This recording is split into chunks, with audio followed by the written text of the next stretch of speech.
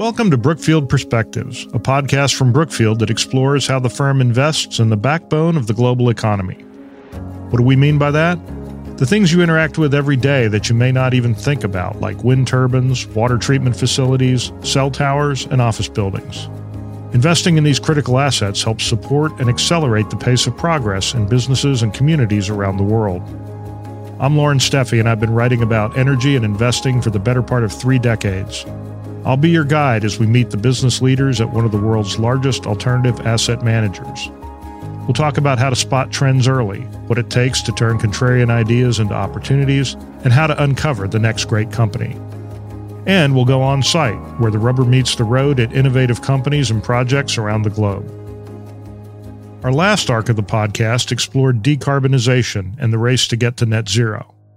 In our new arc, we're diving into the theme of deglobalization, which covers energy and supply chain resilience, transport infrastructure, and bringing critical manufacturing back on shore. To set the scene and explore the big trends and opportunities in this area, I spoke with Ron Bloom, Vice Chair in Brookfield's Private Equity Group, and Matt Hutton, Managing Director in Brookfield's Infrastructure Group. Ron's based in New York and has been with Brookfield for 7 years. Before that, he served in the Obama administration, where he helped lead the restructuring of General Motors and Chrysler and worked on manufacturing policy. Matt has also been with Brookfield for 7 years and is based in Houston, where he leads energy and industrial infrastructure investment activities. We're talking today about deglobalization, and that has a negative sound to it, I think, in a lot of people's minds. But I want to unpack that and tell us a little bit about what deglobalization is. How do you guys define it at Brookfield? And Ron, you can start if you want. Sure. So you're right. It has its own connotation. What I think is going on is that companies are giving greater weight to geopolitical risks and opportunities in their sourcing decisions. I think that's really what deglobalization is. Now, what I see happening is there's what I would call a self-reinforcing feedback loop between the perception and actions of government on the one side and business on the other. The government, in particular, I'm speaking about the U.S. government, has come to believe that our national security requires that both the intellectual and physical labor required to make certain basic components and sometimes finished products needs to take place in locations either directly on our soil or in locations controlled by our very closest allies. This belief is being backed with both restrictions on the negative side and incentives on the positive side for business to rethink their supply chain decisions. And as those relocation decisions are being made, that in turn is having an influence on both the shape of certain industrial development and future government policy itself. So, Matt, it seems like there was a big focus on globalization not that long ago. We were becoming an increasingly globalized world. What's changed?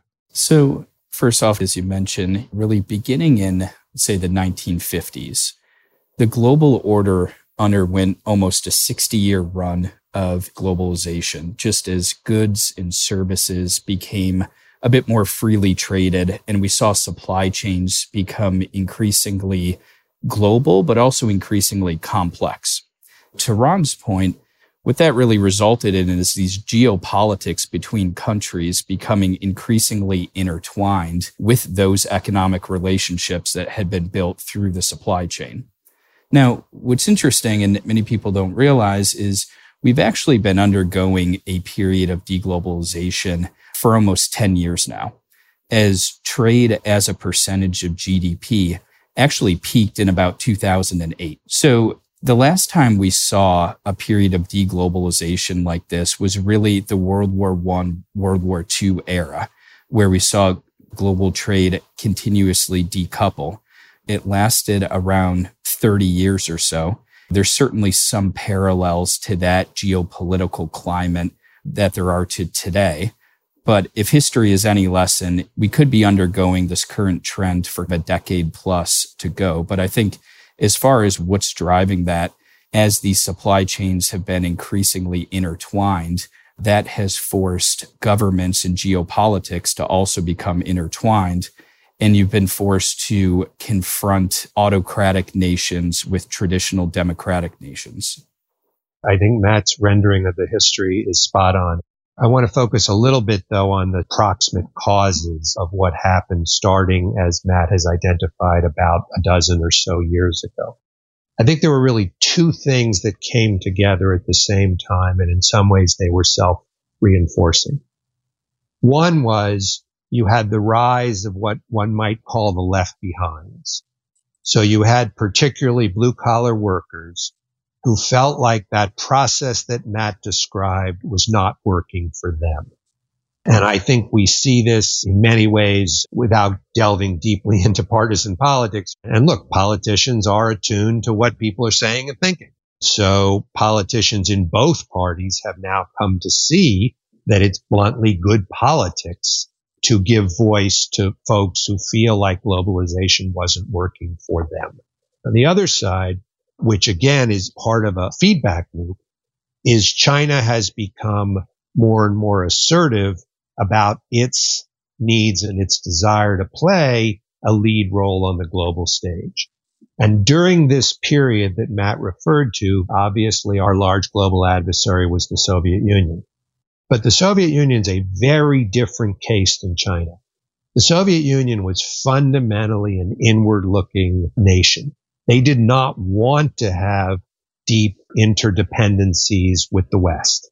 And they built a bloc of their own, but it was in many ways self-contained. There was some amount of energy trading, but very little goods and services flowed from what used to be called the Warsaw Bloc to the West. The rise of China was a very different story. China, from, let's just say, 1990, was an essential part of global supply chains. If you look at the percentage that China occupies of global steel making or of global tire making and now of vehicles, for example, China was fully integrated into the global economy. And what that meant is as China began to assert itself more, and there was that political backlash against, that's the sort of cauldron into which these concerns have percolated. Matt, what about some other factors here? India was a big beneficiary of globalization. Where does India stand now? We think India has immense growth potential in front of it, not just from the evolving middle class and what that's going to do to the domestic economy, but the ability to play an increasingly important role, in some cases taking the place of countries like China, which is gradually, let's say, moving out of its interconnectivity that it's traditionally built within the global supply chain. India has a very unique position as an allied country with the West, but also with certain countries in the East to play that key role. I think everyone knows this, but India is soon to be the most populous nation on earth. Because of the one-child policy, that distance will actually widen. So for the foreseeable future, you have the largest nation on earth in terms of population. You have a much younger nation in terms of population average age than China. And you have this giant opportunity with a growing middle class that is still got literally hundreds of millions of people who can enter that middle class and are looking for the things that everyone in the world looks for, which is to lead a better life. You guys have done a great job laying this out historically, regionally, but I'm wondering about some specific things that have happened in recent years. The pandemic caused a lot of people to rethink supply chains. The Ukraine-Russia conflict is also having an effect, both in terms of supply chains and things like energy delivery in Europe and whatnot. How do these specific events change our long-term thinking, and how much are those sorts of specific points in time driving a view of deglobalization over the long term? The trend towards deglobalization, it's been underway for a decade now, but really since the pandemic, we've seen references to it increase materially. And that's for all the reasons that you had mentioned. We've seen both customers as well as governments really require suppliers to build increased resilience into this supply chain. There's a number of ways that's been implemented. the most straightforward ways and the ways that require the least amount of capital is by either diversifying suppliers closer to home or allied markets, or just leaving more inventory in the supply chain. But what's been interesting recently is we've been seeing increased focus on the third step of ensuring supply chain resiliency, which has been onshoring critical manufacturing, or physically moving the supply chain and the manufacture of products back into home or allied markets. Now, that's an increasingly complex undertaking. And importantly, it's requiring very large-scale capital as we are trying to recreate the supply chains that had been built up for some products over 60 years. We're trying to recreate those in a matter of 5 to 10 years. This is why really this theme has been an increased focus for our business, because we think that the large-scale capital that's required to support that onshoring is going to not only come from governments and large-scale public companies, but we think private capital is going to need to be part of that solution. The pandemic is really an accelerant. I think about this in risk terms because as investors, we're always asking ourselves about risk and reward, risk and return. And I think what the pandemic did is, in a way that often a crisis does, it kind of lays bare a new risk that had been underappreciated. So as China locked down and we couldn't make cars because we couldn't get semiconductors, or we couldn't make probably almost everything because China's so integral, the risk of that far-flung supply chain became more evident. So now, from a company's perspective, investing in resiliency is a good investment. If everything goes perfectly, an investment in resiliency is a waste. Well, why did you do it? In some ways, it's like any other insurance product. If you know your house isn't going to burn down, you shouldn't buy fire insurance. But you buy fire insurance because it might burn down. I view the investments in resiliency as really insurance. They are investing for the possibility that this supply chain is more fragile than we appreciated. And therefore, when it breaks, your ability to continue to produce your product and bring it to market without disruption is a competitive advantage. The average new vehicle that's sold today has over 1,000 semiconductor chips inside that single vehicle. Now, during the pandemic, we saw the impact of having to source those products from faraway nations where people had to wait 6+ months in order to secure a new vehicle. Over time, as automation and electric vehicles gradually gain market share, the amount of semiconductor chips that support a new vehicle is expected to go up almost 10 times. So to Ron's point, while investing in resilience in the supply chain, it's buying insurance, but it's also increasingly becoming almost a license to operate for some of these companies, because it is going to be very challenging 10 years from now to say to a customer that there is going to be a significant delay in our product that maybe the manufacturer down the road doesn't have because of different sourcing strategies. So talk a little bit about some specific examples where this affects the Brookfield portfolio. Within our business, we're seeing this materialize in a number of ways, but I'll give just a couple examples. One, on the semiconductor side, we did recently enter into a partnership with Intel in order to construct a large-scale, leading-edge semiconductor manufacturing facility here in the U.S. And really, the catalyst behind that transaction was a need to relocate critical leading-edge semiconductor manufacturing back into the U.S. We are honored and delighted to be partnering with a blue chip and innovative company like Intel. Now, the other theme where we are seeing this materialize is on the energy security side.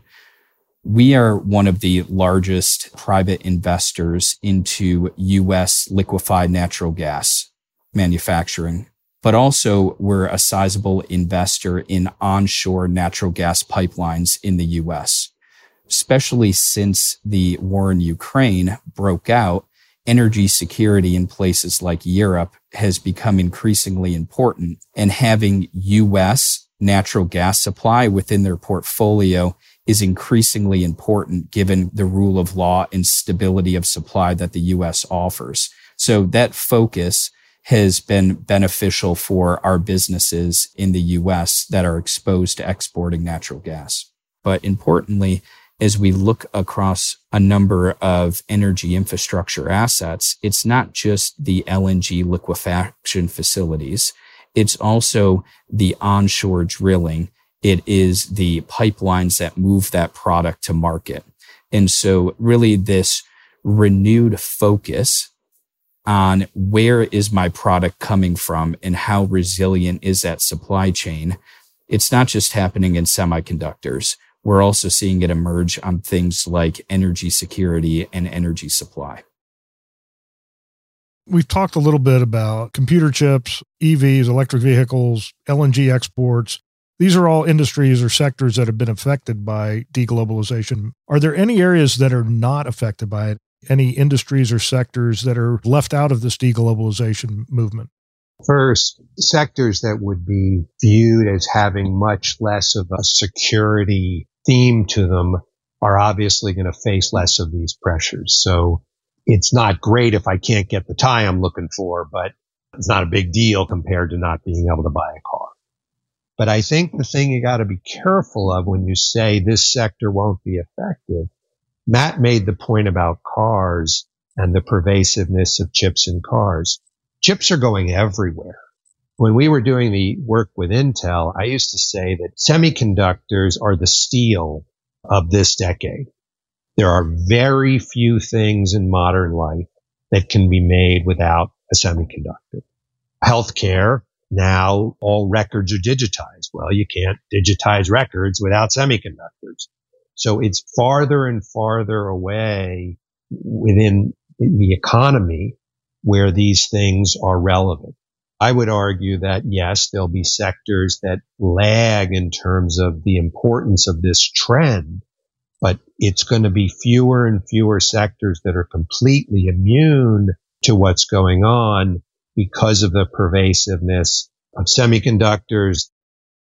I'm wondering if this idea of security or supply security is driving a change in philosophy at a lot of companies. When you think about semiconductors, a lot of that production went overseas simply as a cost factor, right? It was just cheaper to make them.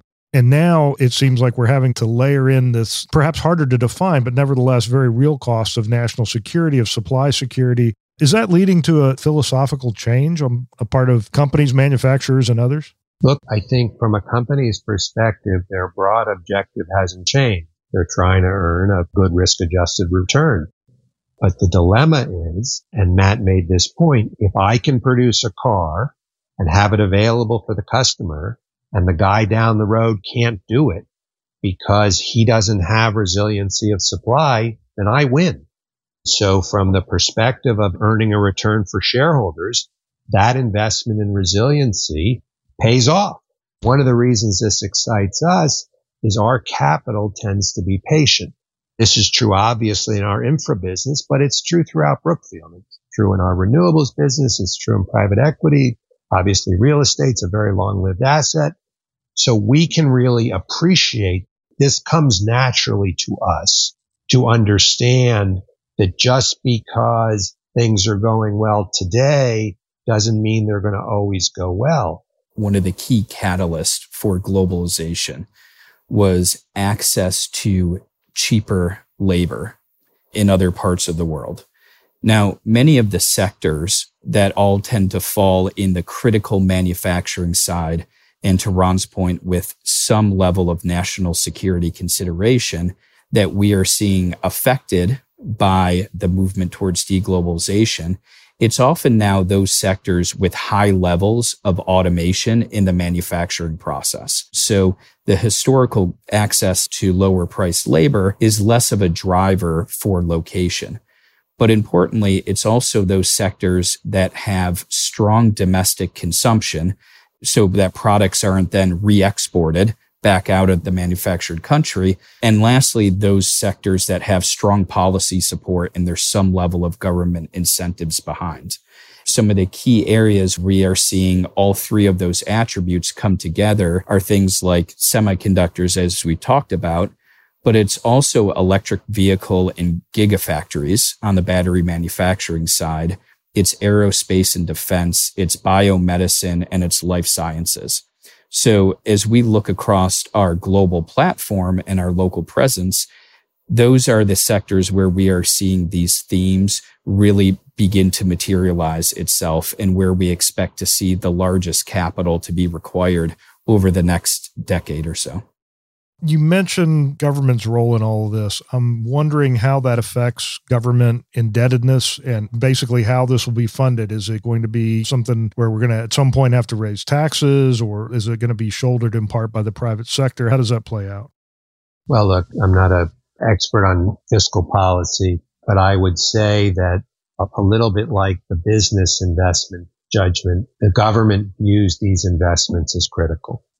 There's a huge amount of slack in the economy when we can't make cars. When a General Motors factory sits idle because they can't get chips, that is lost production. The debates we're having in Washington about the debt and spending on Social Security and such, those are pretty aggressive debates. I think closest place to bipartisan consensus is the importance in investing in these critical industries. The U.S. CHIPS Act, which was important for, again, building up the semiconductor supply chain, is one of the few things that has been passed in the last couple of years that had strong bipartisan support. I think there will be issues about financing it and the tax burden, et cetera. But I think the political consensus on that issue is actually quite positive in terms of the opportunity it suggests. Now, it doesn't mean everyone's going to agree on everything, but I think there is a wide understanding that the government is serving its role in terms of a facilitator of a growing economy by making these investments. The capital required to support this deglobalization trend just in the next 10 years alone is going to exceed $1 trillion. Even with increased government support and, let's say, bipartisan support, like we saw come together on the CHIPS Act, will only be a small component of that overall capital need. While governments do provide an important indicator to markets and provide important support and incentives in order to drive some of this trend, we think private capital in particular needs to be an important part of the overall solution in order to help fund that $1 trillion to relocate our supply chains. It doesn't add up. The math doesn't work without private capital. And I think smart people in government understand that their role is to stimulate and facilitate private capital entering, which is why I think there's been a lot of excitement about the Intel deal, because it's seen as the right way to think about the problem. Let me ask you guys to play prognosticators here. How do you see these trends playing out over the next, say, 20 to 25 years? What are we going to be talking about in another quarter century when it comes to supply chains and whatnot? Oh, I can't imagine having a firm view. About 25 years ago, I promise you, I would have predicted a tiny fraction of what we see today. I think the trend toward computer as an omnipresent part of our society and the digital economy, it's hard to imagine that turning around. What does a nation do when it gets wealthy? It tries to keep the Grim Reaper from the door. So life science is going to be absolutely critical. I think the question, which I'm not going to prognosticate on, but I'll imagine the challenging discussion, is how that plays into the geopolitical role of China, how it plays into India. Because again, what you have now, distinct from the post-World War II period, is you really do have this rise of policy driving a lot of this stuff. And while it's not going to be mostly government dollars, there's a lot of government interest. What is, I think, impossible to predict, but critical for this to work well is the intelligent, thoughtful application of government support and a thoughtful geopolitical system that can make this the best for all. The dilemma is, as you get into having interaction with government, level of complexity goes up enormously. So managing that complexity of the interaction between government and the private sector and between nations, I think is really going to be the challenge in the coming period. What will be interesting just to watch as this deglobalization trend evolves is when we look at the sheer dollars of capital required. That is a level of capital that not all countries are going to be able to spend in order to secure a supply chain into their own home market. As we look 5-10 years out, as certain countries in the West, whether it's the US or Europe, begin to solidify their domestic supply chain, inevitably the expectation is they may then open that up to other countries that maybe haven't been able to build the same resiliency. So how is that used as an emerging policy tool over time, I think will be a key trend to keep an eye on. So, Ron, over the last 8 to 10 years, what's been the most surprising thing you've seen with regards to deglobalization? I think the speed with which the post-World War II consensus broke down surprised me. There were always people who said we shouldn't be headlong rushing into far-flung supply chains, etc. But the political dynamic had a flywheel effect. So I think government's view of the importance of this has come much more quickly than I thought it would. On the other side, the complexity of getting it done is daunting. And this idea of decoupling, it's not a simple issue. We have a deeply, deeply integrated global economy. I think of nearshoring as locating supply chain in a place that either is physically close or politically reliable. But when you actually penetrate into the getting it done, it's really, really hard. What I like about that from an investing perspective is there's huge opportunity, but you have to be discerning because we don't invest on headlines. You actually have to have a financeable project with a real market and a real output and a real business. So there's this funny dynamic going on where the cocktail party chatter is all about this. But those of us who live in the trenches kind of get it done. It's a complicated set of problems. And that's what I think is good for us because we love digging into complicated issues and we love figuring out what's just rhetoric and what's real opportunity. And I think that's where, from our perspective as investors, that's where this is really going to come, is to get it out of the headlines and get it into the real opportunity to deploy capital and make a fair return. All right. Matt, surprises? I think the biggest surprise is really how quickly COVID accelerated the focus, not just on securing the supply chain, but really on relocating the supply chain. As we had mentioned, this was a decade-long trend towards deglobalization, but COVID really threw gasoline on the fire. So looking at, let's take the first quarter of 2020 and then pull that forward to the first quarter of 2022. References on U.S. public company earnings calls towards reshoring or nearshoring or any of those terms increased by 12x in that short period of time. But what that's really meant is similar to the reaction that many politicians have been forced to make in light of how quickly this has happened. Companies have also had to react. So on a very accelerated basis, they are needing to identify specifically within their sector, okay, what projects am I going to build? Where am I going to build it? How am I going to fund that? And what is the commercial model going to be around that project?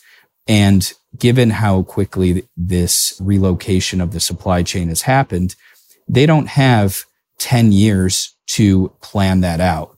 It is being done in a matter of months to a year to 2 years. I think that's where the importance of private capital into the equation is the ability for folks like ourselves to very quickly walk, not run, alongside these companies to support these initiatives. That's all for today's episode. Thanks to Ron and Matt for sharing their perspectives on deglobalization. Throughout this arc, we'll explore some of the key areas driving this transition: onshoring critical industries, the new trade routes, and building energy resilience. In the next episode, you'll hear from Lowell Barron, a managing partner and chief investment officer in Brookfield's real estate group, Devin Barnwell, a managing partner and head of Brookfield's logistics portfolio management, and Tom Ragnow, principal and founder of King Street Properties. They'll discuss developments in onshoring life sciences, biomanufacturing and logistics, and bringing these critical industries back to the U.S. and the U.K.